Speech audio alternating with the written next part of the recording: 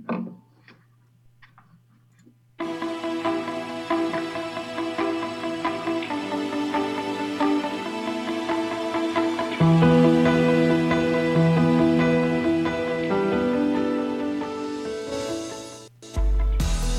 everybody, welcome to another Zoom episode of Between the Sheets podcast.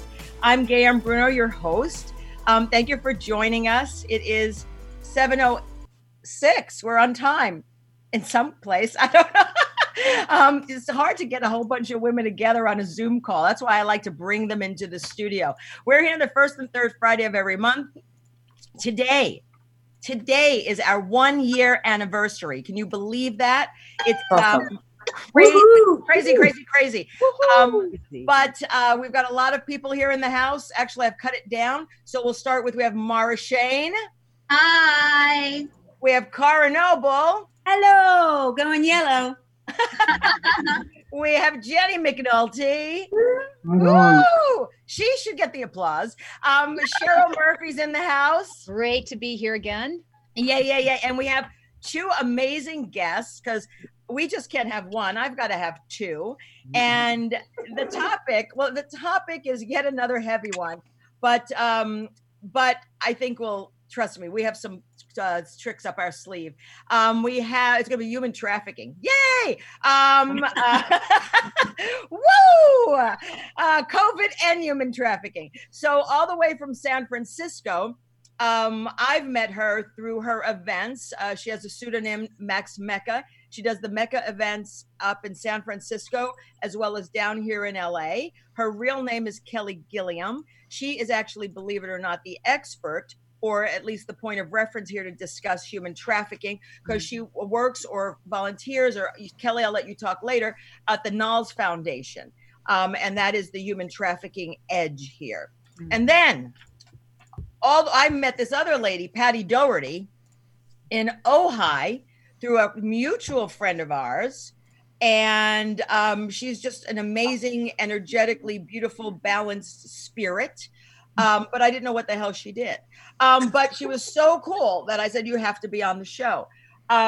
She is a life coach, connector, a podcaster, Reiki. Right? How do you say that stupid word? Reiki. And she's a spiritual headhunter, and we can get more into what she does. She has a company called Doherty Solutions. So none of this, all this is other crap. So ladies, okay. How have you been doing? Let's start with Mara. Let's do a quick roundtable. Mara, what have you been up to? Quickly. Yeah, that's about it. Pretty much just the same old since the whole virus thing. I'd love to say that I was out taking vacations and partying it up at a lesbian bar, but no. There aren't any. No, there aren't any. And Cara, what lesbians bars have you hit recently? None.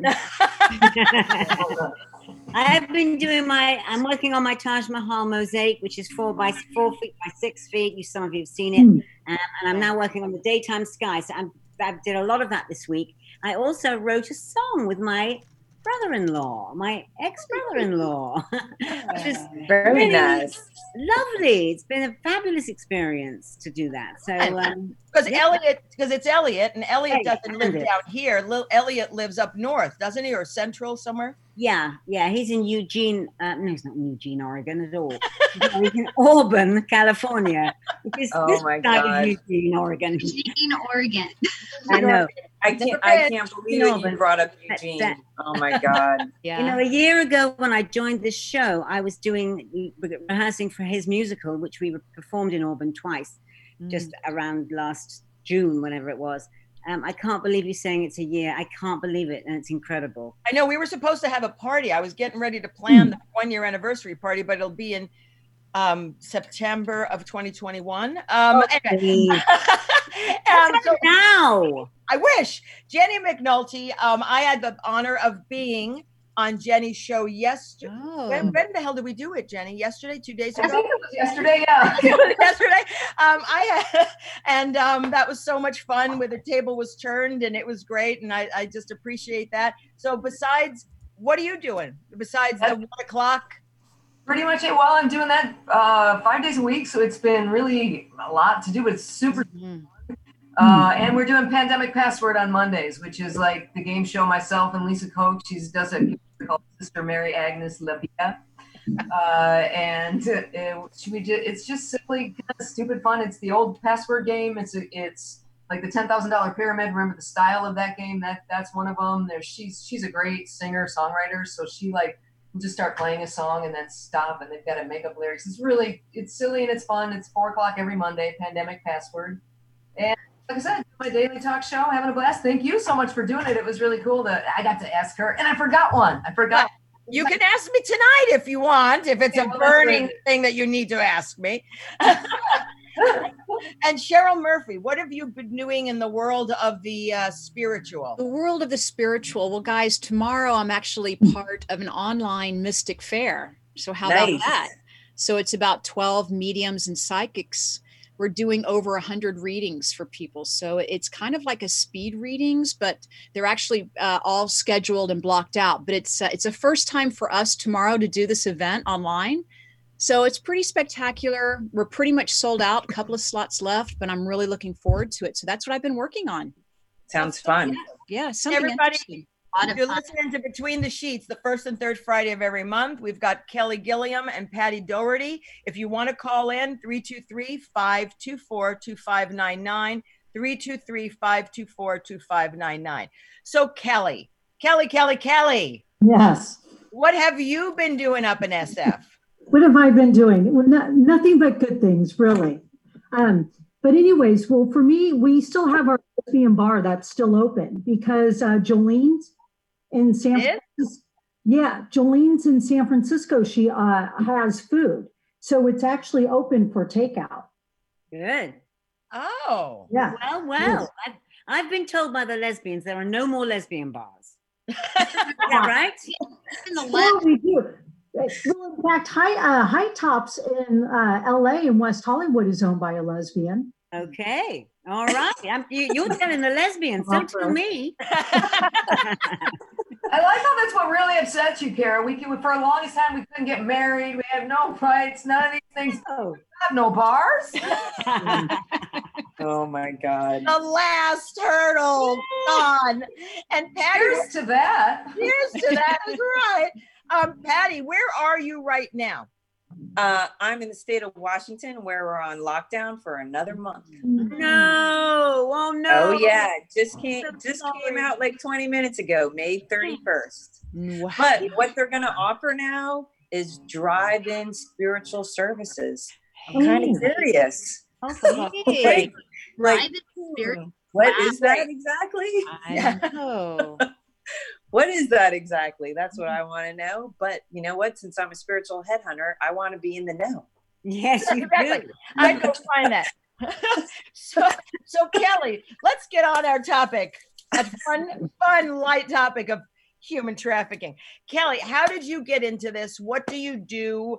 And what is the Knowles Foundation? And then when you want to, let us know, and then we'll have Kurt run that clip from ABC News. Oh, great. Okay, perfect. Yeah, thank you. So basically what it is I started up Knowles Foundation. It's a nonprofit with a co-founder, actually was my girlfriend at the time, still my business partner of 9 years. And her and I, it was actually her idea. I'm kind of like this silent partner. But what it is about 9 years ago, we started it up, and it was for kids, a lot of children in the foster care system, right? Turns out they were getting involved in human trafficking. We have houses for girls, and we have houses for boys as well, but it's ages 14 to 19. And in these homes, we were finding out from kids, and then we were getting more and more phone calls from all over the United States asking if we had openings for kids who had been involved in human trafficking.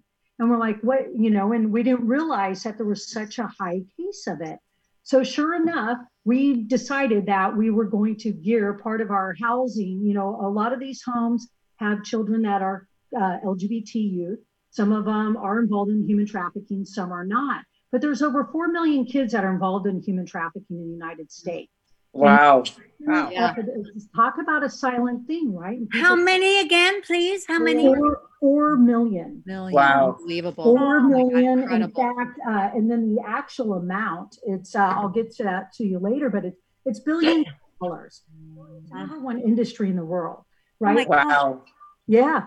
And it's amazing. So we actually have kids that have been in the house, and you'll see this clip, and it actually might not be a bad idea to show in a few seconds because it kind of brings people in. But they had and then we also have trans youth, right? So they were biological boys that became girls, that they were also involved in it. So you have two different spectrums of kids that are being involved in human trafficking. People think, oh, is the pimp driving around, in this limousine, whatever, in a pimp mobile like they show in the movies? These pimps can be their boyfriends. They're starting out, these kids are as young as 12 years old that are involved in human trafficking. Man. Years old that are involved in it. Their boyfriends are pimping them out at schools, all that sort of thing. And targeting, they like to target girls that are involved in special ed. So that's why kids are targets. Wow. So anyway, so we developed our program to make sure that our program, when they come in, right, we're going to basically, it's like kind of like a blanket, right? We're going to wrap them up because these kids are going to be coming and going, and you can't change just like cigarettes, right? Somebody can't quit cigarettes like that.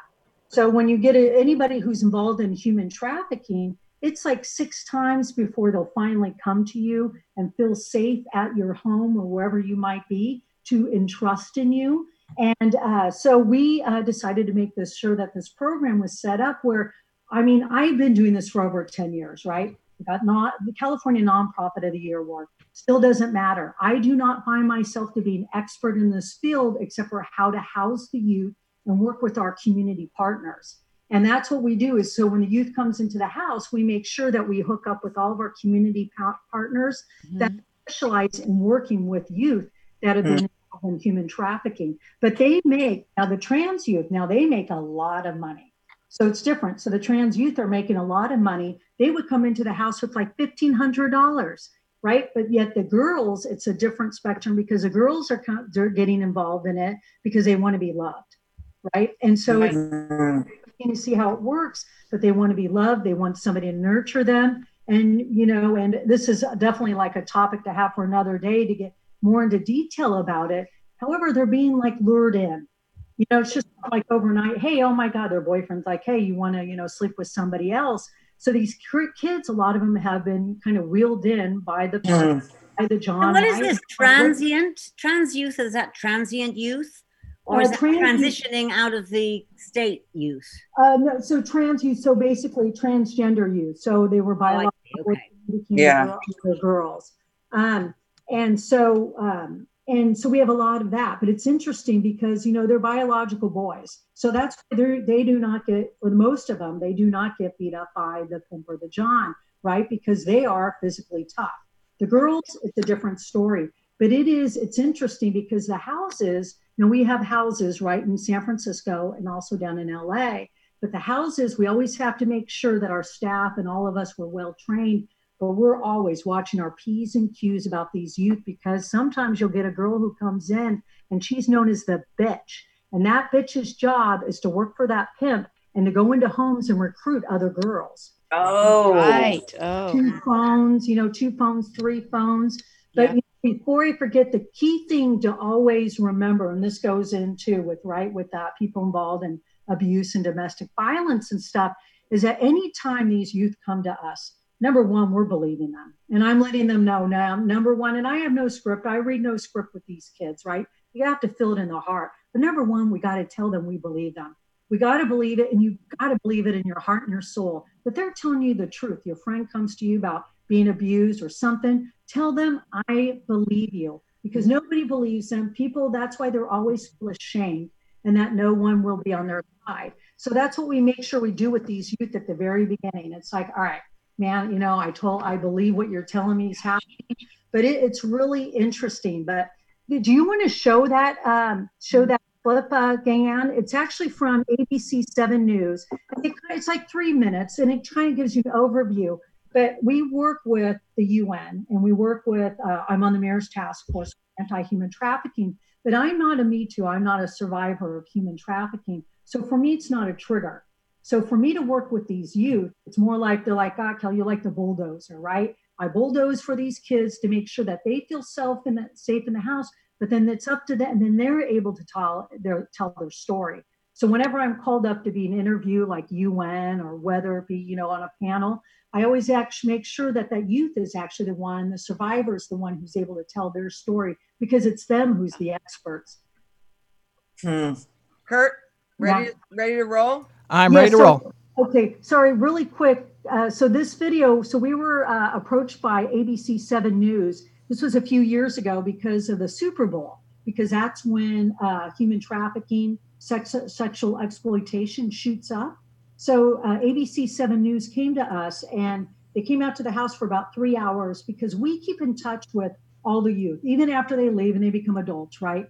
Because if nobody else is going to do it, we make sure we're keeping on those kids. Hey, you go to school, whatever you're doing, make sure that even though they've emancipated out of the system.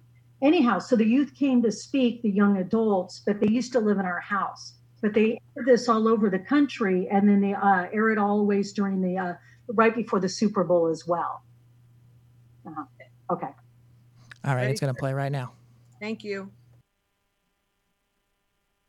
Well, the hype and the glamour and excitement surrounding the upcoming Super Bowl also, unfortunately, is the type of big-scale event that brings an increase in human trafficking. ABC 7's Cheryl Jennings talked with young women who escaped from a life of prostitution thanks to community resources that are actually helping them, not putting them in jail, Cheryl. That's the good side of this. Now, these young women and men, they could be your sons and daughters, and sadly, they get trapped in a vicious cycle, poor, uneducated, and very afraid. I met with some young people who escaped from a life of what some call human slavery. They were so vulnerable, and all had run away from foster homes or group homes. Did you have a pimp? Yes, I did. I couldn't eat, so he said eat. Like if I didn't make any money that day, like I couldn't eat. I'll be up like all hours of the day, like trying to make money. Mari was just 14 when she found herself in a life of prostitution. She'd been in foster care since she was 8 years old. She didn't have much, just a few pictures and a nightmare of a life. Just the thought of like someone like owning you as like property, or telling you like, oh, like if you leave, I'll kill you. Like just that thought is like really, really scary. I met Mari at the Knowles Group Home in San Francisco, where she stayed after she escaped from the abuse. I ended up running away. Like when he was asleep, I ended up, leaving. And I was just, even though I didn't know anybody, it was raining, I just ran so I couldn't run no more. Mari is now 23 and a mother of a toddler, and she thanks the Knowles Group Home every day for her new life. And that feeling is shared by 20-year-old Stacy, who asked us to disguise her face and voice. I just felt everything I hadn't felt so long since I've been with my family, and I loved it. She was just 14, a foster child, when the first of many Johns preyed on that young teen. I had eaten, I just ran from my group home, I needed clothes, I didn't know what to do, so I just went with him and went to his car. We drove around, we parked in the parking lot, and I had sex with him, and I was with him for about an hour, and he gave me $150 and I left. Stacy came to the Knowles Group Home as a transgender teen. Now she has a new life and a new job. Sometimes, as us being children, especially in us being minors, we're young-minded and we're brought into something not knowing how serious it can be and how serious the consequence can be. 20-year-old Mariah is also transgender, a former foster child, and lived a hard life on the streets starting at 14. She stayed at the Knowles Group Home for 5 years. A lot of the times they don't have any clothes, so we make sure they get all their clothes, all their toiletries. And then I get them enrolled in school right away. Kelly Gilliam works at the Knowles Group Home with the founder, Tina Dollison. We have 6 girls who live here. Tina's team of counselors treats the girls like family. I look around and know that these girls had such a hard life, and yet I see big stuffed toys because inside they're just kids. Yes, just kids just want to be loved, want to be heard. We could do whatever we can for these survivors, but as long as you have Johns out there, it's not going to stop. There are a lot of resources and hotlines available for you to report suspicious activity and help save these young people. For more information, you can log on to our website, abc7news.com. Wow. Wow. That's amazing. So how long have you guys had this? How many years again? It's well, actually, so we just celebrated our 10-year anniversary. Wow. Yeah. It's great because, you know, we do it because we like, you know, we like children, right? We like to make sure that these kids have a fun childhood. It's like you see what they've experienced. They're dealing with trauma, but at the same time, they're kids. They want to have fun. So we make sure that, yeah, you know, the trauma part is being, you know, recognized, the mental health issue, right? But at the same time, they're able to go to school, you know, do whatever hobbies they like to do. So it's a fun atmosphere. They're only supposed to stay in those homes usually from 3 to 6 months, but you heard, you know, had lived there for like 4 or 5 years because, you know, at that house, we work with the attorneys and the social workers and the schools. So we all work side by side to make sure, hey, if that youth wants to stay at that house and they're fine and they're safe, that's all we care about is them being safe and that they feel like they're being loved at a home. Right. And then from there, you know, but it's a lot of structure, but it is at the same time, it's like a sense of support from us, from all of the counselors. Now, so important. Now, Patty, I mean, you have a whole other, obviously you don't do human trafficking, but I'm sure in your practice and stuff as a life coach and stuff, you've come across situations where people may have had a similar situation or something. And how does that get from like what Kelly's doing to when they grow up and become adults? How does it impact? What has been your experience in your travels? And here it is, those wounds are deep. And with that, you have to transform it, right? You need to get to a place, you know, it just makes that inside job that much more detailed, right? Because it's so important to feel safe. And so many of us don't feel safe. And going into a more uncertain situation of exploring yourself and those wounds that you have, right? I mean, my heart is going out to those kids right now. I mean, dear God, like I was raised in New Jersey and Lord knows, you know, you're from the East Coast. I mean, we know what it's like back there. You have tough love and tough skin. And, you know, I think having that ability to have tough love and call people out, but yet, you know, having them be safe and be vulnerable, so important for them to have a support system like that. Like the work that you're doing, seriously, I'm proud to be here. I mean, what an honor. You know, those kids, they're so brave. You know, when I was listening to Mari in that clip you just showed, I mean, what courage, you know, that's just all I saw was that strength, no matter what, you know, they were going to get through it no matter what. Yeah, right. You know, sorry to interrupt, you know, that's one of the things we mentioned to a lot of these youth is that when they are in the house, I mean, number one, it's like how they survive this and how they're still alive. Even, and I had mentioned to Gayan the other day, some of the youth are coming over from like Nicaragua, coming across the border, and they're teenage girls. And I read their report before I go, you know, pick them up at shelter. And I'm telling you, you're like, oh my God, this kid, what happened? For 1 month, it took her to get to the border. And I don't ever approach these kids and say, hey, I want to hear about it. Tell me. Always, you know, make sure, hey, when you feel comfortable, there's somebody here you want to talk with, great. Tell us what you want to share with us. But you think, how the hell can they survive from going a month to get across that border? It's amazing how many of these kids can survive. And so the first thing we always let them know, it's like, you know, we always tell them, look, you could stay in this house till you turn 19, till you age out, no matter what. You make mistakes, it's okay. Excuse my language, but this is how I talk to the kids. I'm like, it's okay, because we all fuck up. We all fuck up in life. Right. I'll make mistakes. It's okay that you do that. But at the same time, it's like, but to make sure that when they, you know, and I tell them, I'm like, when you become 18 or 19 and you want a job, we'll make sure that you guys can come work for us and be an intern or whatever. Because I figure those are the best kind of kids people to have working for you because they're mentally tough. Right. So important for them to know that they're not broken. Yep. Right. So important for them to know that they're perfect just the way that they are. And they're living the human experience. Some of us have an easier ride than others. Right. Yep. It's true. So, I mean, like, do they like Kelly with what your organization does? How do you get the kids? Like, do they come to you sometimes? Do you go out because I know people have done other things where they've seen it and they've sort of kidnapped the kids, but for safety. I mean, it's like sort of kidnapping them from the situation. So how do you normally, how do these kids find you? So when it happens is most of the kids will come from each county. So all counties, including like Riverside, a county will pick up a youth and they'll get arrested or whatnot. So they'll be picked up and then they will give us a call. So all of our houses are full all the time. And it's really a shame. They always ask us to open up more homes. I'm like, well, it's not that easy. But you talk about, we get calls from counties. We get calls from like the Mexican consulate. I get a lot of phone calls from the California Highway Patrol, because these youth who have been in our homes, now they'll tell us things and I'm like, holy shit, but they'll tell me exactly where they're hanging out. So I will go down there and I'll let the California Highway Patrol, because California Highway Patrol, they can work in all different counties. So they're just not, one county, but those women that we work with, California Highway Patrol, they'll call me up, and because they'll find out, okay, this kid, we picked up this kid. And if I cannot house them, then we'll refer them to another house that we know will be very safe for them. But right, but mostly it's from counties. Oh, and then it's also word of mouth.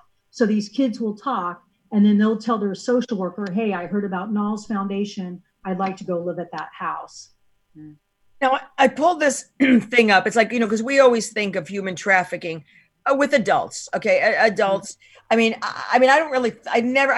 it happens in children, but I'm thinking, who would want to kids? It's more of the human trafficking.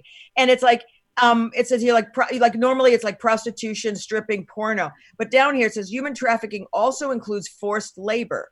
And then common examples are selling illegal drugs, door-to-door sales, kind of like the Jehovah's, restaurant work, nail salons, farm work, au pairs, nannies, domestic work. So it really is forcing, if I'm correct to say, anything that forces someone underage to do something that they don't have a decision to make. So it could be long hours, 10 cents an hour, just abuse of a child. Right. I'm sorry? How is the virus affecting this? I mean, with people kind of shut down, is it helping in some way to slow it down, or is it making it worse in that they're being forced to be, put in danger even more so?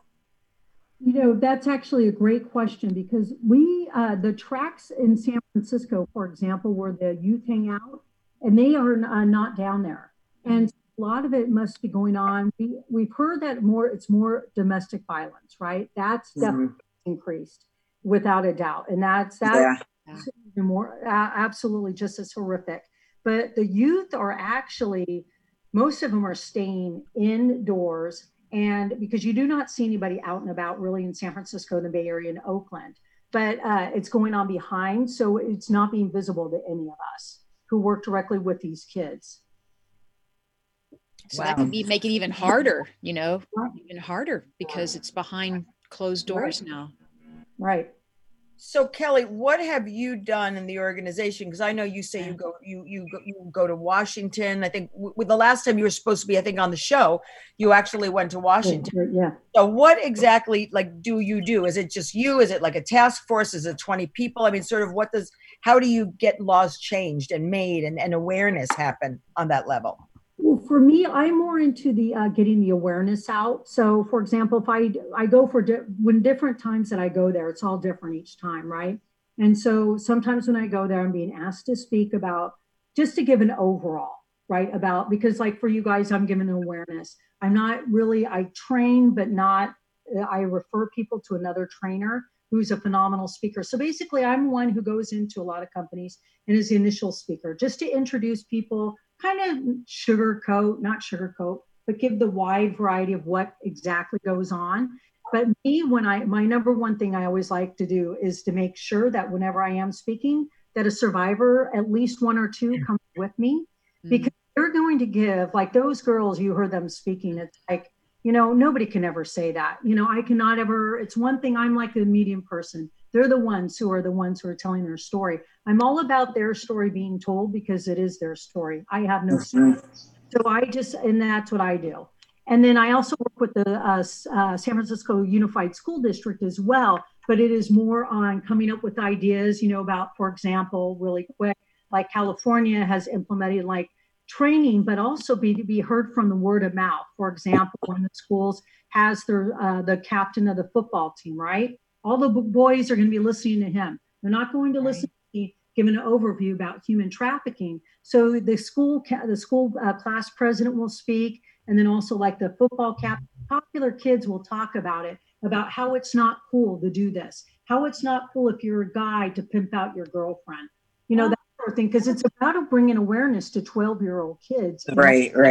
You know, but yeah. Taking away the cool aspect. Exactly. You know, it's not funny and it's not cool. Right. Hey, everybody, you're watching Between the Sheets here on United Broadcasting Network. We're on the first and third Friday of every month. We have wonderful guests Kelly Gilliam with the Knowles Foundation and Patty Doherty from Doherty Solutions. If you want to call, 323-524-2599. That's 323-524-2599. We're talking about human trafficking, and now I'm going to segue just a little over into Patty Doherty. Patty, what do you do? Tell us what you do. You've got a, I mean, I looked at your little bio. It's like, what doesn't she do? Jersey girl, just like me. So, well, you know, I mean, past career, right? I've been an executive recruiter for, you know, far too long. So in short, I'm a connector. Right. You know, connecting from business to business, business to people, people to business. But, you know, what I'm all about now is connecting right here.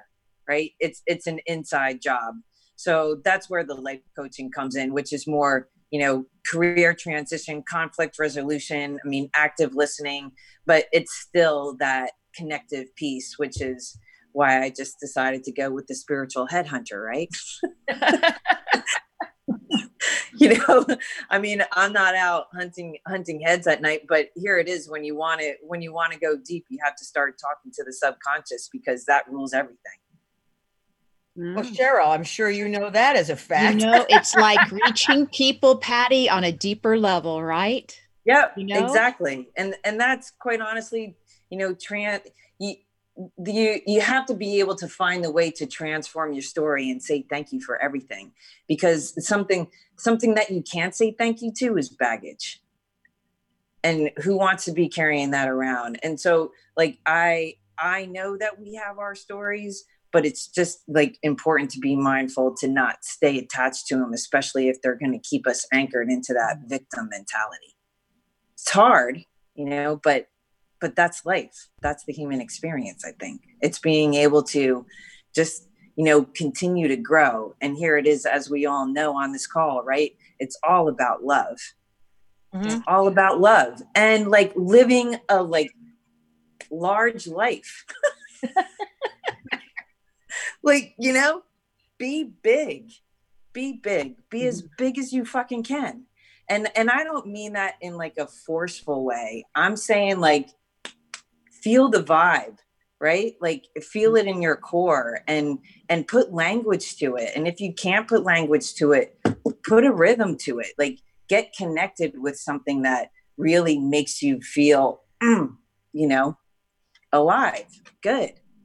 So it sounds like you're a connector. You're helping people connect to their authenticity, you know, of who they are, their originality, you know? Yeah, because, you know, we're all creators. Yeah. And it, you know, especially now with what's happening with the virus, I think people are really realizing, you know what? I never liked that job. I didn't want to go in there. I'm so happy to not be around my boss. It's nice to have a break, and you're being able to like have that downtime to, you know, start to create for yourself. And there's, you know, I call it the inner work, even though I'm looking for different language for that. But it is about, you know, going within, and it's not like meditating all day long, because there's exercises that can help you do that. Meditating's overrated anyway. Although I'm actually doing it more, but it's only because I have that Muse machine. Otherwise I couldn't get focused. Okay. But I think about this time, and anyway, and it's like, even though people go human trafficking and what Patty Doherty does, I mean, it really is about transformation. It is about it's about like bottom line love. It's about going inward. I mean, you know, I'm very fortunate. I have not had like major trauma or anything, and that word is tossed around. But I think throughout this time, and I think throughout this life, and I think at this very moment, I think everyone is going through a complete transformation. Right. And it's like I mean, they keep using that word reset. And I get that. But I mean, you guys, have you guys seriously been going inward at all? I mean, when I started this, I created everything. I'm like, okay, Between the Sheets now is Zooming. And then I'm going to go on Facebook Live every night at 7:30 and do a chat. Oh God, I've got to do the Between the Sheets happy hour every Thursday. Oh, I've got to go to Andrea Meyerson's event. Oh God, this was that. And it was like, oh my God. But it was so much fun because it's never been like this before. It's like if I had time, I would do all of this. Now I've got the time and now I'm completely burnt out. So I'm like, fuck. Cara, go ahead. Well, I was only going to say that you said that everyone's going through transformation. And I actually don't think that's true. I think a lot of people are so resistant to transformation, they just cannot go there. They are stuck in this fear space where they think that everything's over and like they're going to die. And I just don't see it like that because I don't choose to. And I do see it as a transformational time. And I think we will all be better off when we've, I don't know, find our own tribes or I don't know what it is that we're going to have to do, because what's going on right now is not going to serve us as a whole, because we're not looked at as a whole. We're just the people who are doing what we're told. That's never suited me. I'm sorry. I'm gonna back you on that 100%, right? And that's where it's like, if the way you were taught, if what you're doing right now isn't working for you anymore, guess what? You're the only one that's responsible for you to fucking change it. Right? I mean, it is, you have to have courage to enter into a zone of transformation, or simply let's just make it a little bit lighter, and that's change. Right? Like, it's going into the uncertain aspects, and everyone is waking up and realizing right now, guess what? Life isn't always so fucking certain. Yeah, you know what, Patty, though? Like, that's us, because we're sort of enlightened beings. You know what I mean? We don't fucking know. I mean, seriously, like, we get this shit, okay? But a lot of fucking people, I mean, they live in fear. They are guided by fear. So if you're guided by fear, change like sets you off like in a panic. I mean, most of us, look at us, most of us have done, like, we looked at what we had right now, and instead of being fearful, we've reinvented ourselves, recreated ourselves. So it's like, okay, I mean, the train is stopping, but we're going to keep moving, and we'll find whatever suits us that helps us to get out and do what we need to do. But there are a lot of people that are like, and I'm not saying not to lock yourself up in your house if you feel you need to, but that is not me. I create things, but I am now stuck in my house, which it's a beautiful house, but I'm stuck. But should you stay stuck and not change in fear? Or do you look at what you have around and adapt and create? And that's the important stuff. And I think that's what's happening with Cara, what you're saying with people is some of them are just paralyzed, but it's about fear. So how do we get people? Go ahead, Jenny. You know, there was, I think it was a meme I saw somewhere. It was like, you're not stuck in your house, you're safe in your house. And I think as simple the way we word things, exactly. When you talk, you're taking that in too. You're hearing it when you say it. And I think that, you know, we have to start.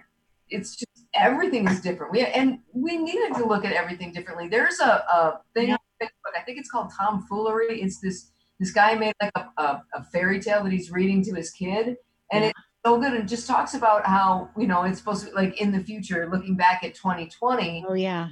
And it's really awesome. I you know we're gonna come up with it, but I'll try to find the link and send it to you guys. It's just such a great way to look at it, like where we were all going so fast and polluting so much and so much plastic, and we were doing all this, and we needed to just, you know, slow down for a minute and, you know. But were we doing it? I don't think it was us that was doing it. Our governments were doing it. Our governments weren't caring about the things and weren't looking after the earth. It wasn't us. So I agree with you that we're not stuck in our homes, but this isn't my choice, and I'm not scared by a virus. So I don't know. I'm glad that things are going to change. You should be scared by this one.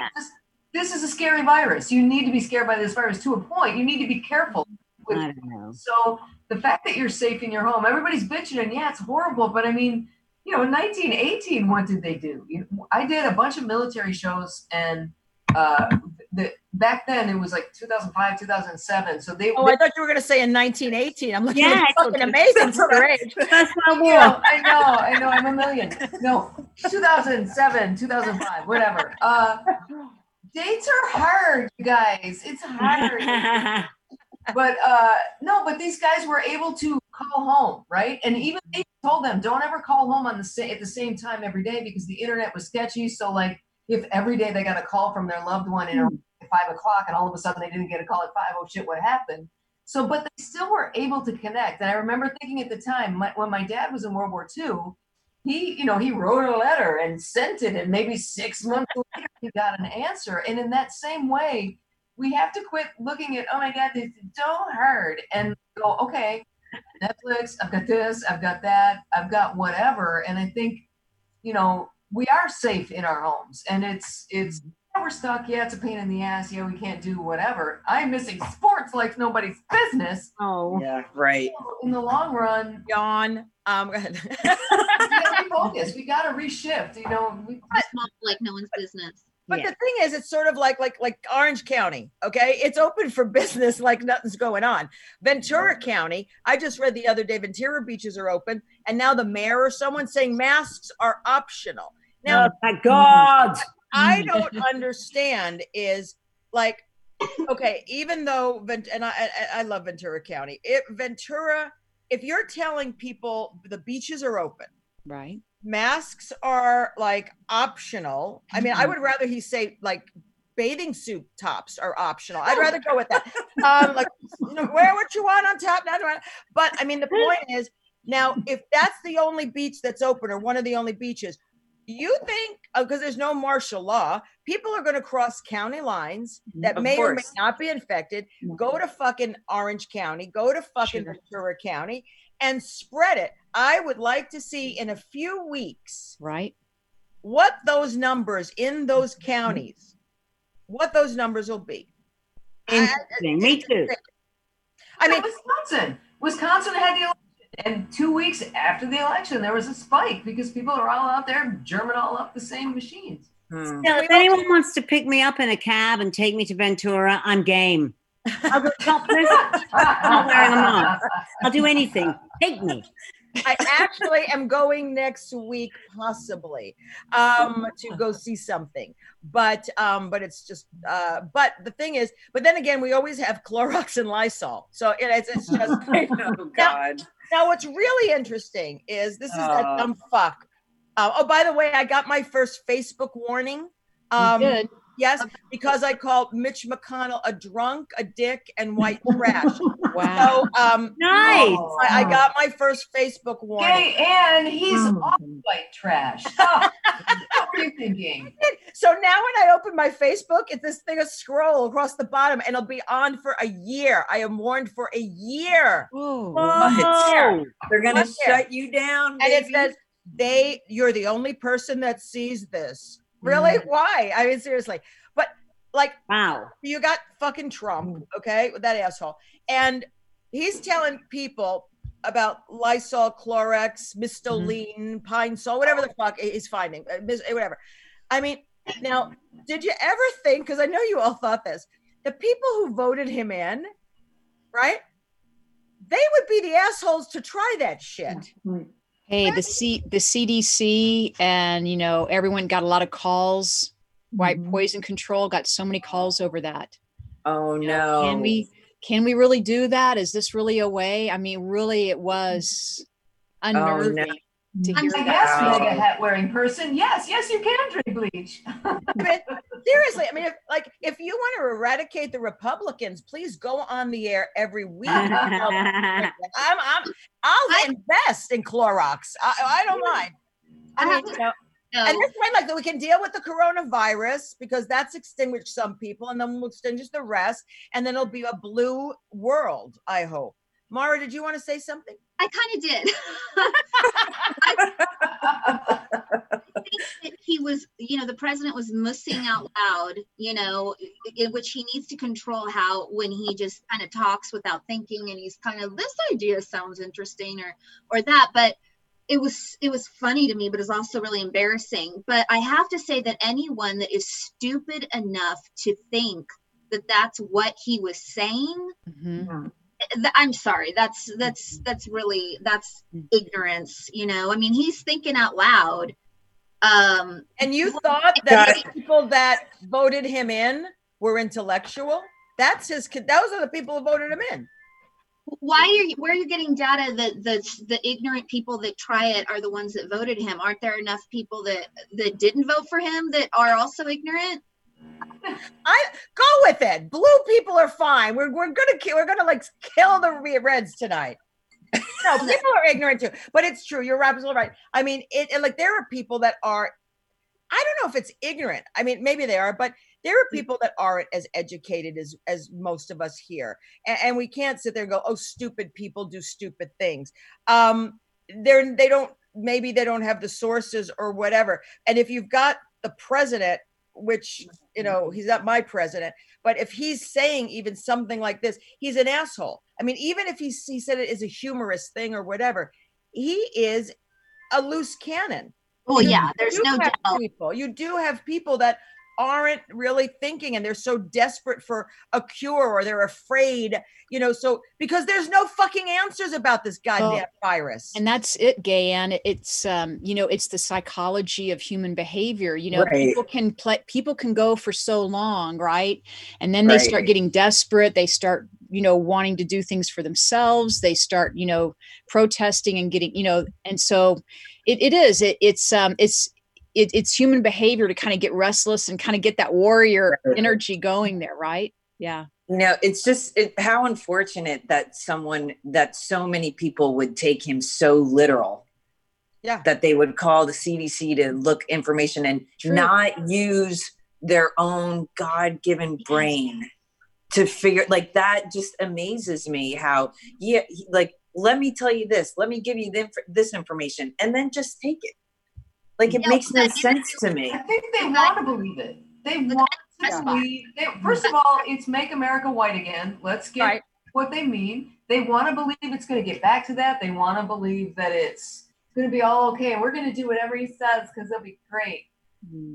I just can't believe the reactions while Trump is talking to that poor doctor woman. She's trying to she's just like, oh my God, I know the cameras are on me right now. And this guy is ludicrous. And did you see, she's like, and then she, well, so far that hasn't been tried. Oh my God. I was dying. And then that reporter guy, the guy asking questions and, who was present there, did you guys catch him where he's like, well, Mr. President, people turn to you for guidance and, things. Are you you should be talking like this? He said something like that. And of course, he's like, I just thought it was a great, just something to think about. Jerk. And then also, how about when they do, even Fauci and all these people, and they do their briefings and shit, why are they closer than 6 feet apart? Right. Why is no one wearing a fucking mask? I mean, conspiracy theorists have it that there's a fucking vaccine or some shit, and these assholes already have it. I mean, it's like, if you're going to do this and want us to follow this and put a fucking God in us, then fucking do it yourself. Right. Exemplify There it. is that. Well, it's not macho to wear a mask, Gayanne. Now the restlessness right now, that it does seem like very unfair, and I can see how Orange County is fighting Newsom on the whole beach thing, and not, how dare he tell us we can't even go to the beach, because it does start to seem a little barbaric when you take away those kind of freedoms. But at the same time, I feel like they should chill and just abide by what Newsom's saying right now, because I feel that they are like those protesters in Huntington Beach, and they're not wearing masks and their constitutional rights, this and that. I think that they are really making asses of themselves, in my opinion. They're not. I love them. too. Oh God, It's let's not be sheep. Let's be real people with brains. Yeah, you know, we it's can still behave, but we don't have to be told. Yeah, it's that restlessness, you know, and then you get to be irrational, and then the thoughts get irrational, and we always have to remind each other to get grounded. Hey, look, get centered, get grounded, you know, come back down to earth, because there's so much mental energy. You know, everyone's trying to think their way out of this or reason their way out of this. And sometimes we don't have all the answers yet. So, you know, everyone's doing the best they can do. What I'm excited about seeing in the future really are all the inventions, the new technologies that come from this, the ways that we do connect on a personal level. I mean, I really do think that we're going to look maybe, you know, into each other's heart a little bit deeper, you know, when we connect. You know, we're not going to take things so lightly anymore. You know, it is really important, and it's kind of bringing us full circle, right? Well, I have to tell you, at this time, you can actually tell the kind people and the born assholes. I mean, it's like, hi, I'm kind, and you're an asshole. Because at this time, I mean, this time, seriously, I mean, this is a time for like compassion, unity, you know, really love, peace, empathy, being kind, putting shit aside, you know, like bonding instead of going, you know, you're a fucking jerk and I hate you and I don't, you know, and this should, and then the ones that do that, obviously, you know, I don't want them around me. I don't want, but it seriously is, this has now become like the people who are aware and the people who are not. And the people who are not should drink bleach. But I mean, it's, but I mean, it is, it's just really sad that within this what's going on, and we really should be banding together and going inward. Like, you know, like you all are saying, like Kelly, you do it one way, Patty, you do it one way, Cheryl. I mean, we all are, but you do have a certain bunch of people that just don't think on their own. So they more like are lemmings. They follow a flock. And those are the ones that I feel really sorry for. I mean, I don't know. It's my opinion. Well, and also, no, I get it. Go ahead, Kelly. No, go, Kelly. You know, like even what you were mentioning, you know, Gayan, about like creativity and that sort of thing. It's like all these restaurants now are going to have to be very creative. People like us who put on events, it's really going to have to be, like you said, it's like we got to move forward because it will not be the same for quite a while, right? Realistically, we know that. And so it's like we're going to have to figure out and team up with as many people as possible. Hey, okay, we got to make this work. Like Dinah Shore. You know, Dinah Shore, you know, Mariah Hansen's over there trying to figure out all the details because she will make it happen. And it will be fun, but it will be different. You know, everyone, and I talked to Madonna Cacciatore the other night, who's at LA Pride. Oh, man, she's phenomenal. But they're in there working their asses off right now trying to figure out all the things that we can do to accommodate smaller groups of people or whatever, to still make it fun. And it's like, hey, you know, not to look like, I'm sorry, the woman, Patty, I believe, was saying about how, you know, people, you have to like move forward, and the past is the past type of thing. That past is the past. And that was like before. And then now it's like, okay, and supporting like the local restaurant. Now, me, I think I gained 40 fucking pounds because local restaurants, whether in Chinatown, you know, or out in the Italian district or my neighborhood here in Noe Valley in San Francisco. It's like support the local mom and pop places. That is a good idea. That's a great idea. That's so true. That's what we're doing right now, which it is. We're doing yoga classes and salsa classes online. I certainly am. Friends of friends have passed me around to different classes, and I've really enjoyed that. I have really enjoyed that. I've enjoyed the cooking. I've enjoyed the smallness of my life. There's many things about it that I've really enjoyed, but I don't like to be told what to do, and I don't like my face covered. I just resent it. The best part that's come from all of this, though, is the animal shelters. Like, that's just been so wonderful seeing that. Those little animals all being sheltered. I can't even, it's like a dream come true. It is a dream, isn't it? It's a dream. Yeah, it's almost worth it, you know? Oh, hold on. I forgot. I had questions. Maybe. Keep going. Hold on. I thought I had something. I'm like, shit, I thought I had something printed out. I was just saying that Kelly puts on these great events. I don't know how you're to be able to do that. You've got to be rethinking all your promotional stuff that you do when you put on great events and everything. But I'm just really glad that I never asked you, what do you do for a living at one of these things? I did the corporate world, right? And so I went to Cal Poly San Luis Obispo, and then I did the corporate world. I've always been a workaholic. And then I was working at I like to help startups, right? Startups, especially in the Bay Area, there's a lot of startups. So friends would hire me on as a consultant to help them start out. And then, like I said, then I started, met Tina.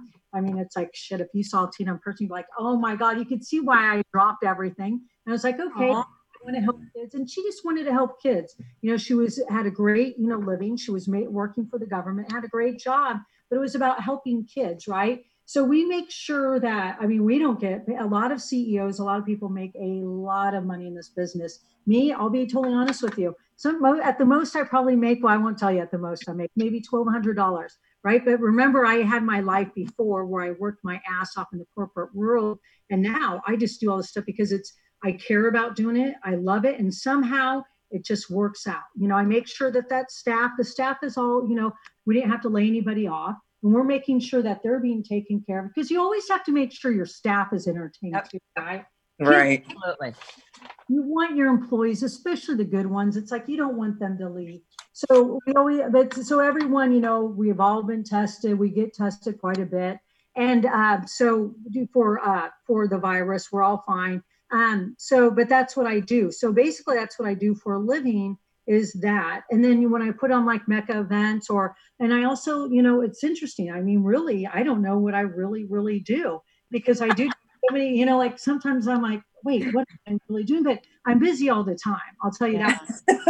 She is one of the hardest people to get a hold of, to get a call back, anything. I'm all about promoting, like even you, Jenny, I know we got to get you up here. And I was thinking, that was a great idea to have you up on the show on Mecca, on our page. There's like 2,000 women, right? And then to make sure the Venmo money goes for you doing your stand-up comedy for whatever, half an hour, an hour, to do that until anything opens up. Because my whole thing is I'm not getting paid for Mecca. I do not make money for Mecca. I do it for fun. And they are really, really fun. I just do it for the balance of my life, but it's to promote other women's businesses, right? Because so many women have their own businesses. Whatever it is, I like to connect, like you guys were saying, connecting. And I do it because it just feels good. Plus, you meet some fucking powerful women. Yeah, like, there, you guys are all, I'm like, and you, that one, yes. And then the Wonder Woman. Yeah, right? You guys are. But it's about connecting good people to people like you guys, and that's what I think is important. But also, so many people need us to support, right? They need us to help push them along or whatever it may be. And we don't do it for the recognition. I've been doing this for a long time, and you're probably the first one who's ever asked me, Kelly, what do you really do? Because I don't, the whole thing is I'm helping out these other people. And it's not to get recognition. It's to work behind the scenes. That's what I'm doing. That's why most people are like, I've never heard of Knowles Foundation. We got Nonprofit of the Year award. And but I've never heard of it. I'm like, that's good, because I prefer to work behind the scenes and do those sort of things, but because like you all said, we have a good life. For me, there's not really, so far, thank God, nobody I've known anything has happened to them. Yeah. Positive or anything, but we have a lot of women in our community at UCSF who are doctors and nurses, fucking badass LGBT women, kick-ass women, but they're posting, hey, ladies, make sure you keep that mask on. Ladies, you make sure to do this. And we're like, okay, perfect. We just follow it, because I figure they know exactly what they're doing. Especially at UCSF in San Francisco, I think there's only it's horrible, but 21 deaths, because UCSF is able to harnessed it, and they have great research center, right? But anyways, that's what I do for a living. Sorry, long answer. So Patty, you do the recruiting thing too. How is this what's going on right now affecting what you've been doing? Oh, who's hiring right now? That's what I mean. No, it's all coaching from here on out, I'm sure. Will there be a lot of innovation? Yes. Will people be getting hired? Absolutely, of course. Is it going to be in the masses? Not even close. Not even close. So, I've been a hiring consultant. This is I would not necessarily call this a recession. I think it's more like a capital D. But, you know, this is my third time going around with a recession. And I pretty much, as soon as this hit, it was like, change of plan, change course, reroute, right? Reroute, reinvent. And a lot of people need certainty in uncertainty, especially when you've lived with it for so long. I feel like change is my middle name, you know? So yeah. Well, I mean, for me, I've been, you know, I don't do a lot of change. I mean, I do a little bit of change. I reinvent, but, you know, there's always one basis. That's CBS. I've been there 31 years. I was going to say, how long have you been in your job, baby? 31 years at CBS, 31 years. That is my constant. You know, the executive at CBS for 31 years. That's why, but I have that grounding. So I can create and stuff because I've got that. So, I mean, even for this podcast, I don't have advertisers. I don't get paid. I actually pay to have this podcast done. So it's fun. It's because this is my passion. Everything I do is freaking passion. But okay, so a friend of mine, okay, she sent me this and she said, why don't you ask the question to your audience or on your knees feed into your ladies? Ready? Ready. How are people changing emotionally, mentally, spiritually, and physically because of what's going on right now? Speak up. Mara. Oh, physically, I mean, I put on like 15 pounds probably. I think that it's different for every person. I think that there's a collective, we're all in this together thing that is nice to see. Even when you drive out and you see, oh, he's wearing a mask, they're wearing masks. It's kind, it's like, oh, look, they're wearing matching masks. Sorry. It's just a unifying thing. Oh my God. I would love to know what Patty thinks about that because you're all in the spiritual leader here. So I wouldn't say that. I wouldn't say that, but guidance. But Yeah. this is one thing that's going to resonate true, right? Number one, universal law is we are one. Yeah. If there's any commanding universal law, that's it. So as a collective, we are knowing as a planet, everyone on the globe, we know now that we are absolutely in this together and we are one. So from, you know, an energetic standpoint, quite honestly, I find that fascinating. I mean, this is kind of like an interesting experiment if it was just an experiment, but it's real. I mean, right. You know, emotionally, like I'll have for me times like this week, Monday, Tuesday, Wednesday, I just cried. I don't know what the fuck I was crying about. I just cried. But for me, I was actually delving deep and whether I knew what to point it on. Apparently, I was purging something and I needed to purge something. So I just sort of went with it, which tied into and then mentally, spiritually, you know, physically, I lost 11 pounds. But I mean, like, wow. I know. That's amazing. That's amazing. That's unheard of. Everyone's put weight on. The one I lost. But the thing is, it's really weird is I do those Facebook live chats, right? I'm weird. I'm like, everyone does this. Gan ends up doing that. Oh, wait. I mean, I looked at the Facebook live chats. I started it on March 22nd, and I've been going on every single night at 7:30 p.m. I looked, and I downloaded them because I said, I'll just put them up on YouTube, right? I looked at the March 22nd one till the one I did 2 days ago. I look like a completely different person. Never. Yes. Besides the fact that I lost weight, I have been doing obviously I know I've been doing some inner work and spiritual work because even like the way I look, it's like the energy and I just feel lighter. I look younger. I feel freer. It's just really weird. And that has nothing to do with makeup or anything like that. It's just a glow. And I know that's weird, but I felt a shift in me. And if I didn't have this time, I don't know if I would have shifted. And I know I better shift fast because I'm 56. You know what I mean? People are like, you're gonna like make up for lost motherfucking time, kid. You know what I mean? But I think with all of us, I think we are all shifting, whether it's a conscious decision to shift or it's not a conscious decision to shift. But I think most people will get to wherever we need to get to after this. But again, we all do it in different ways because we're all separate, different people. But to know as a collective that we're all doing it together is pretty amazing. Yeah, it is. And Gayanne, really interesting. When you do shift like that, when there's a transformation, you'll see it on the face. Wow. Yeah, I know. I see it. I see it now. Although I did cut my bangs too short. But other than that, I'm okay. All right. There was a second part to this. She's a researcher. Does it feel this whole time now? Does it feel novel for now? Does it feel novel for now?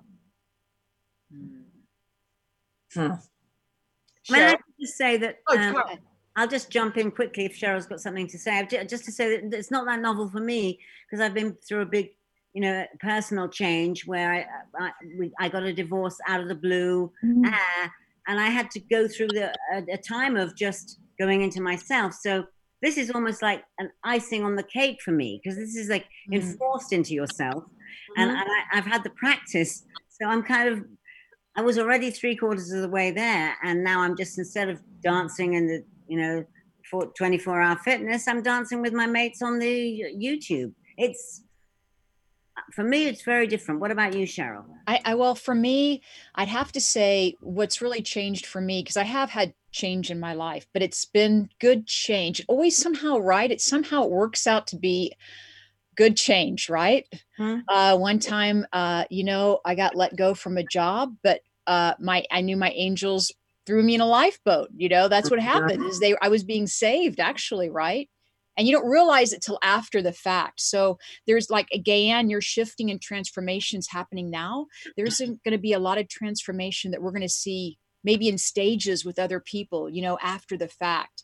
But for me, it's brought me closer with my family. It's just really, it's brought me closer with people just in general, whether it's a phone call, but really with my family, I have to say that's a big transformation for me right now.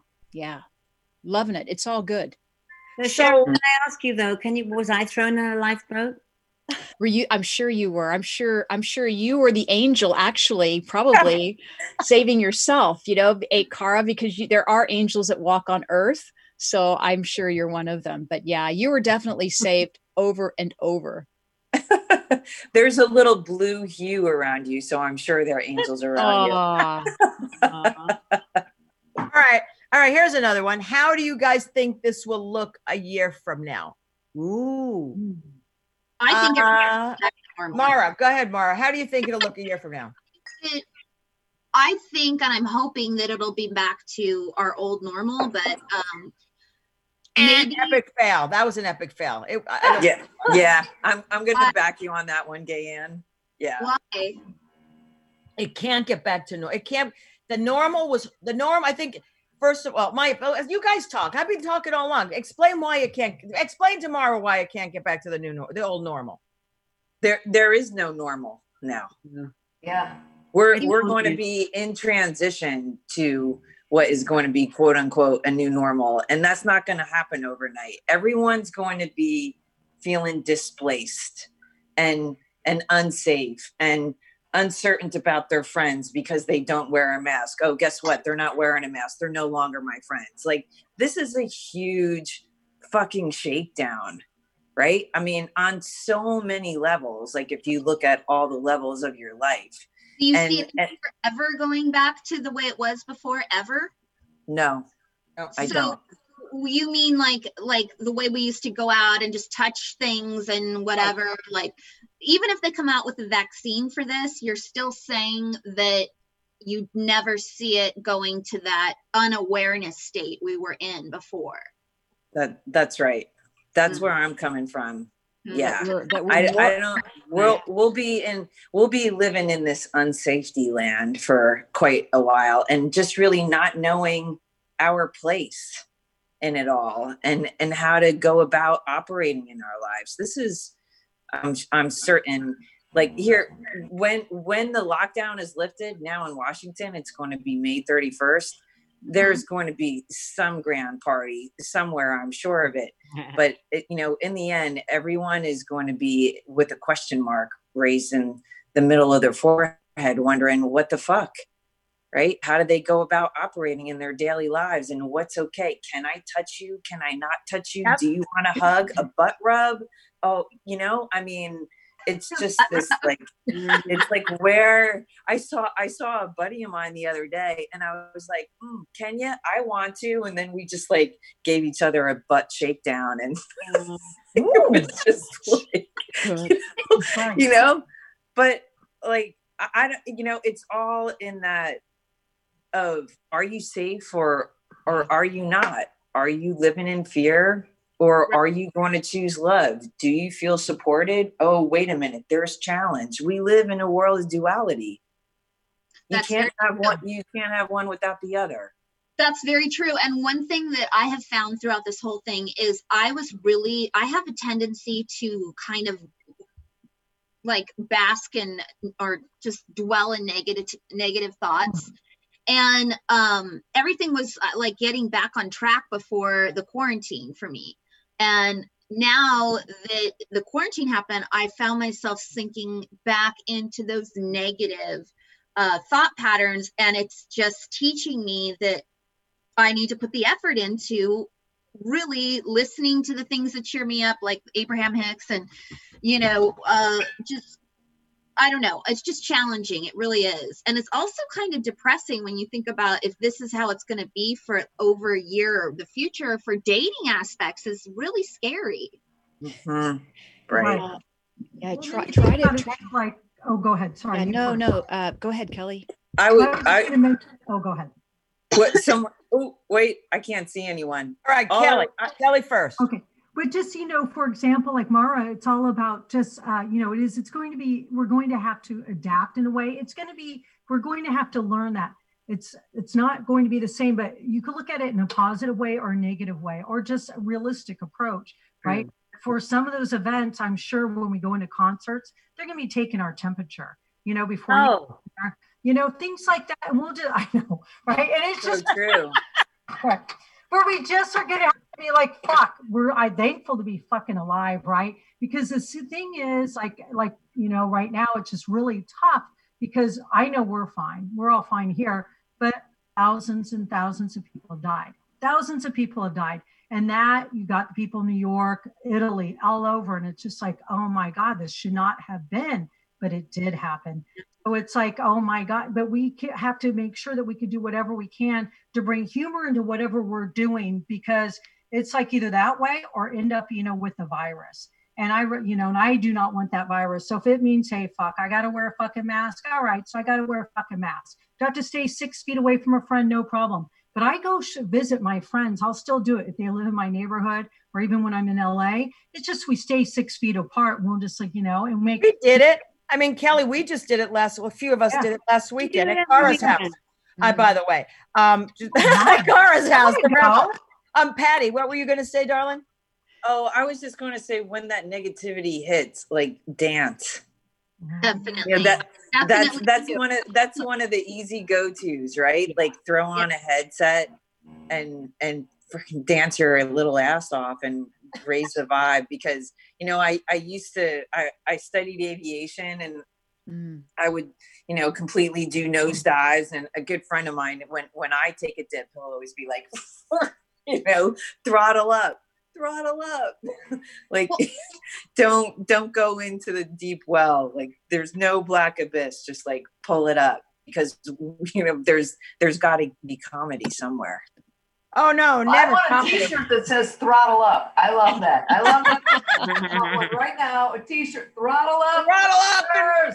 Cheryl, did you have something else to impart on us in this part? Oh, I just wanted to say, Mara, you know, whenever you get to those points, I love the dancing. I love it. Absolutely. And know that you got to, you know, if you can, pick up the phone, call a friend, you know, that's what we're here for, you know that. But really, it is about, look, having each other. And that's what's going to come out of this is, look, we can talk to each other. We can go through this together, you know. Well, also, Cheryl, I do feel that the more I look toward the unknown of how long this is going to go on for, the more depressed I get, so I try to bring myself into this moment as much as I can. But that's the thing. Mara, I agree with you, because I think a lot of people right now, and this is about, for me, focusing, you know, I've always thought I was always in the present. Bullshit. I was either like back or forward. I am really consciously now making and being aware to make sure when I fall myself slipping, that I put myself in the present. And if it's putting on that Muse 2 shit and doing some meditation about boundaries, because I found what boundaries are and I'm learning them. And I actually exerted them on someone the other day. They didn't like it, but I felt empowered because I now fucking have boundaries. Nice. Yeah, but thank you. But but the thing is, it is about focusing, because Mara, you and I are alike in a lot of ways, besides the fact that we're wearing the same thing. You and I are so obsessed with playing with our hair on air. If it's not, you and I are doing the same shit. We're moving our hair. And I'm like, this is me. This is like my mirror image of me. How many fucking ways can I put my hair on the air to make some, it's like, I'm so done with that shit. And I'm just looking at you, Mara. So she does a shift and I do a shift. I know, sorry. I should have my hands be sitting on my hands during the No, I'm only kidding. It's funny. I mean, it's just funny. But I mean, I think it is really, it's hard to be present. I mean, it's easy to say, but it really is hard to be present. And I mean, you know, Mara house party me, you know, always house party me. We all have each other here. You know, it doesn't matter. It's so depressing. Like, imagine how it's going to be going forward with dating and first dates and first times and, well, you know what I mean? Like first lays or first, I don't know, first kisses, first. How are we supposed to? You don't die from the first kiss. The first lay is going to be fine. Yeah, exactly. It's about a progression, okay? You're gonna take their temperature before you fuck them. That's what you're gonna do. I don't think it's gonna be that bad. I think. Can I do it up their ass? I think it'll come back. The attention span of this country is this. I think this will be over and done. I think some. That's what I said. Next year, I think it will eventually go back to normal. I don't think it's already idiot. Look at all the people right now today protesting in Huntington Beach. No mask, anything. Well, and I think once it gets a little bit safer and once people feel a little bit safer, I think there will certainly be precautions, but I'm hoping the entire world scientists got their minds trained on this. We will have some sort of a vaccine within another year or two. So I think it'll be tomorrow, Mara, but eventually things will come back. I really don't see this as it probably should be. You should be cleaner, but we got to get our environmental stuff intact too. And that's where we need to turn our focus. But the interpersonal changes, I think that'll be fine. So people will be feeling you up in no time.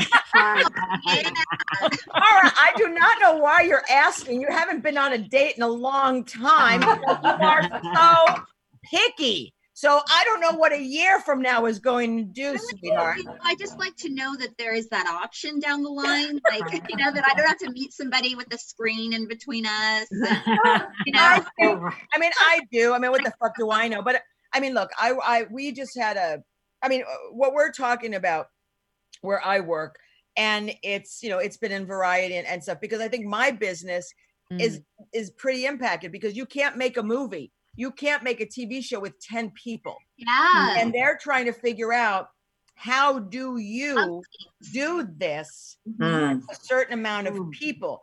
How is hair and makeup? How is wardrobe? So you've got for the first time, all these companies brainstorming, working with the CDC, trying to figure how do we get back on set.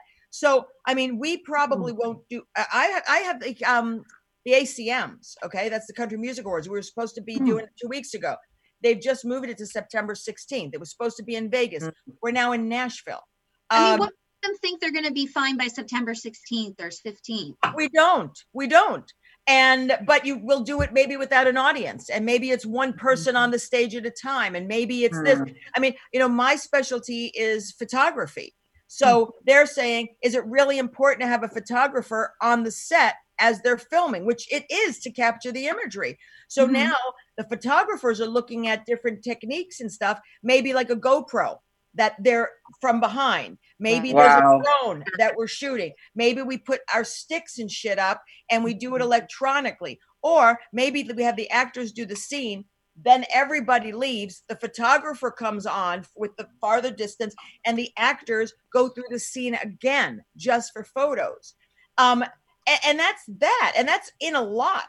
Now, when you go on location, you're renting somebody else's house. So now you have to disinfect all of that. I mean, they're talking about that Airbnb and stuff too. So I think if we could get, not that I'm a scientist or anything like that, but I think once my opinion, and my opinion only, not the opinion of the company that I work for. Jenny's laughing because I can't, not everybody knows I work for CBS. I have to make sure that I don't have anything. But I think once people are tested more and we are actually tested, I think we can get a better hand as to how many people have it, how many people have had it. So I think that massive testing needs to be done so we can get proper numbers, apparently. Okay. Because right now people are getting tested are the ones that think they're sick. Right. So are the numbers really that big? I don't know. It could be, it could be like, and I'm going to like maybe out of the million people, 700,000 are sick, and they go get tested, but there's some of us that aren't, you know what I mean? So I personally think everybody needs to get tested. I think that vaccine or whatever the heck that is, that cure or whatever, that they have to stop fucking it up with the pharmaceuticals and the people and all these people trying to figure out like who's going to make the most money. So I believe that we got to like if this is really a pandemic and people are dying, why do we give a fuck right now who's going to make money? Let's just get the fucking everything so everybody could make money again, and I think so that is tied down with the politics and the bullshit, and I don't understand. So if this is so fucking important and it's humanitarian and it's unity, then we need to put all that other bullshit aside that has always been a problem. That's the transformation happening. I think that's the transformation happening, and having that gratitude and rising up, to our higher selves and reaching that higher self. And like you and Mara were saying about being in the present moment, and having that gratitude for all the stuff we already have, my God. I mean, if CBS accomplished it before, I know they're going to do it again. It's like, you're going to do it again. Something remarkable, miraculous will come out of this. I just feel. I mean, we just did an episode of All Rise. It's going to air this Monday. It's all done on Zoom and everything like that. The actors are doing their own hair and makeup. They're picking their own wardrobe. The show sent them iPads and ring lights and stuff to light themselves. And I saw some of the rough cut. It's going to be amazing. Wow. It's going to be fun to see it. So we'll see. But I mean, do I want it to be that? No, we probably won't get on the lot. Maybe not till June or July, which means production won't start till August, September. Wow. So, again, I mean, that's my business, but it's just indicative of, I think, all businesses. I think probably mid 2021, if I were to guess, I think we'll start to get a little bit back to normalcy. Mid 21. Yeah. But I think because hopefully there will be a vaccine. Hopefully we will have this a little under control a little bit more and know what the fuck is going on. And, and we really need to stop those fucking wet markets in China and every other fucking country. I am so sorry. And this is going to sound, well, might as well. It's going to sound really, prejudice and shit like that or whatever. But, ignorance got us into this mess. Stupidity got us into this mess from China and other countries. And I don't know that. What? We don't really know that. I think we don't know anything. We have to remember we don't know anything. But the point is, coronavirus has been around. I mean, this is nothing new. You know, every virus has been around. But I think, you know, people who are doing, and I'm a big animal cruelty advocate, sorry. But I think, you know, those countries that are third world countries, you know, they need to figure their shit out and not be third world countries and clean up. So, I mean, I've been to some countries where, you know, people defecate and piss in the drinking water, you know, and, you know, and I don't love third world countries. Okay. But I'm not a fan, but it's, you know, if we have to take some money instead of for the guns and all this other shit to help these people in these third world countries, to help them have water, have irrigated water, put in things like they're not barbaric. That's where we should be spending the fucking money on. But we don't, and we're never going to. But I do believe, I do believe if something happens like this, I have hope. I do have hope that, you know, fucking Bill Gates and all those people, you know, should put their money where their mouth is. And Bill Gates isn't walking on water as far as I'm concerned either. So anybody else want to say something besides me? I have a question for Cheryl and Patty.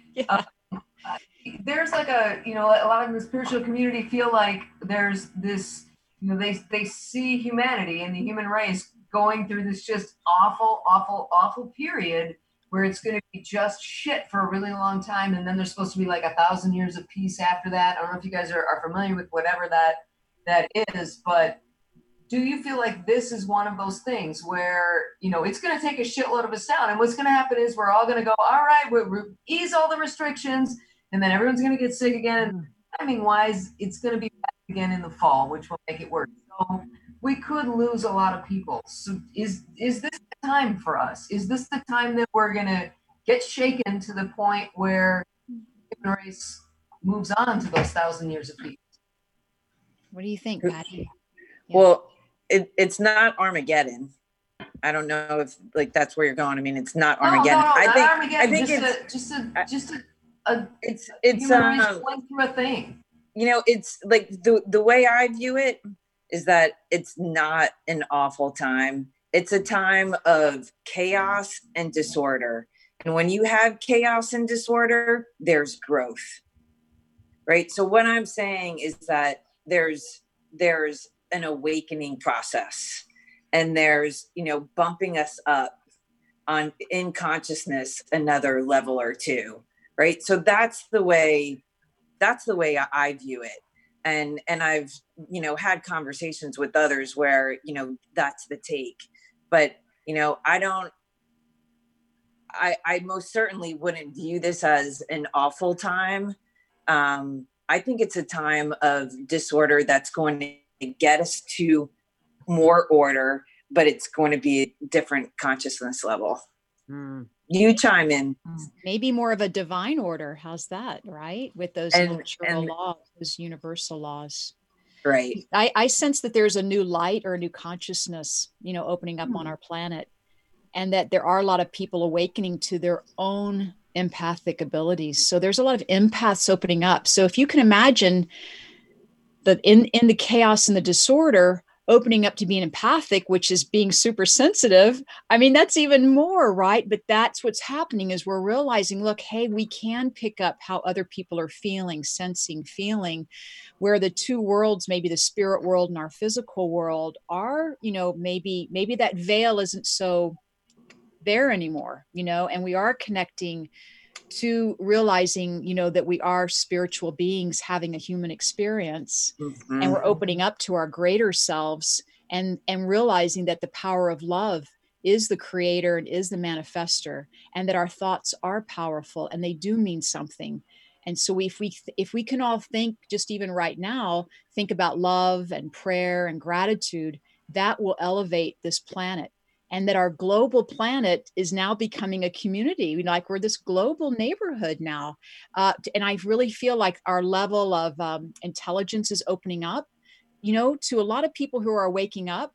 And so we will think more about each other. But I really do feel we're going to learn more about ourselves as individuals, being more connected to that divine soul that we are, and realize that we're our own healer, you know, we're our own we're our own pharmacy. Yeah, we're our own healer. We're our own. Yeah, exactly. We're very intuitive people, and that's waking up. People are waking up to that. Yeah. Well, thanks everybody. It's winding down, and necessity is the mother of invention. It's menopause, and this is my fan. Fuck. Oh my God, it's so fucking hot now. And I think thank you. It's that ring light. I want to thank everybody. I want to thank Kelly Gilliam, otherwise known as Max Mecca, for joining us. I want Patty Doherty. Thank you so much.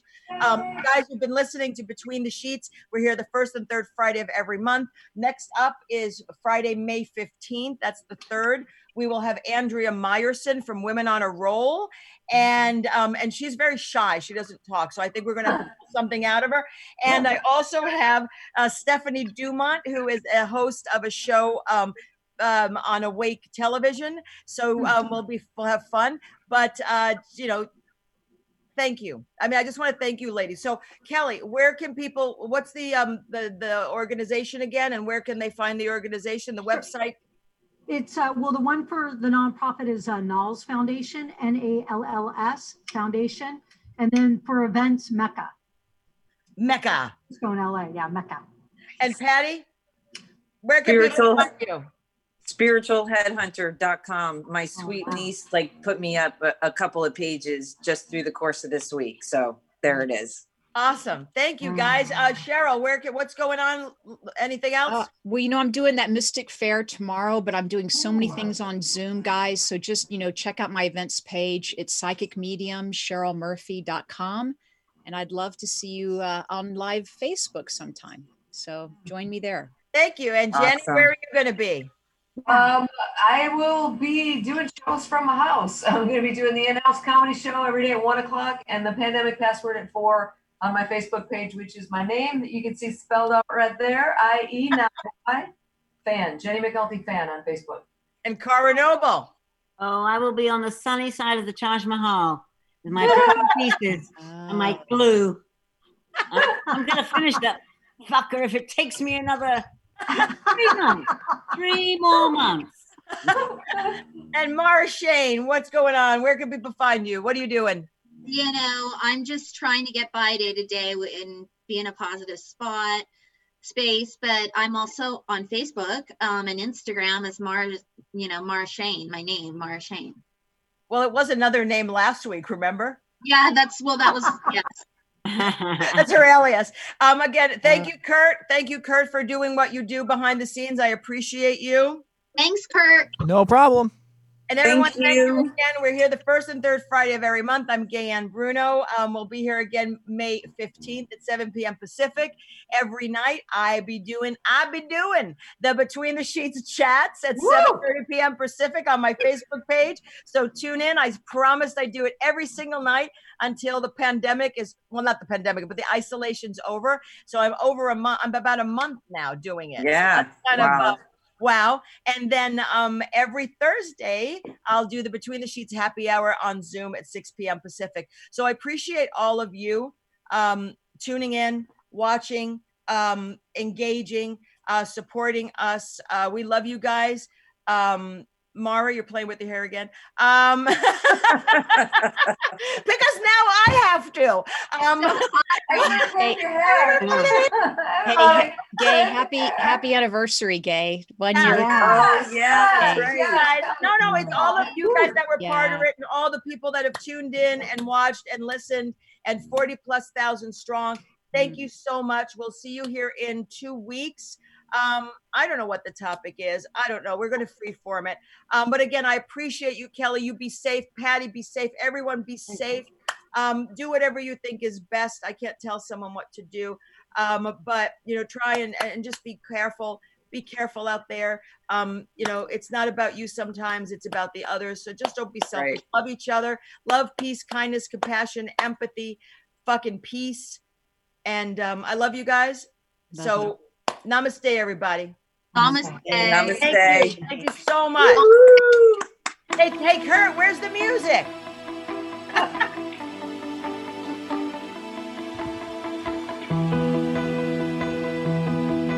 Hey, Kurt, do we stay on?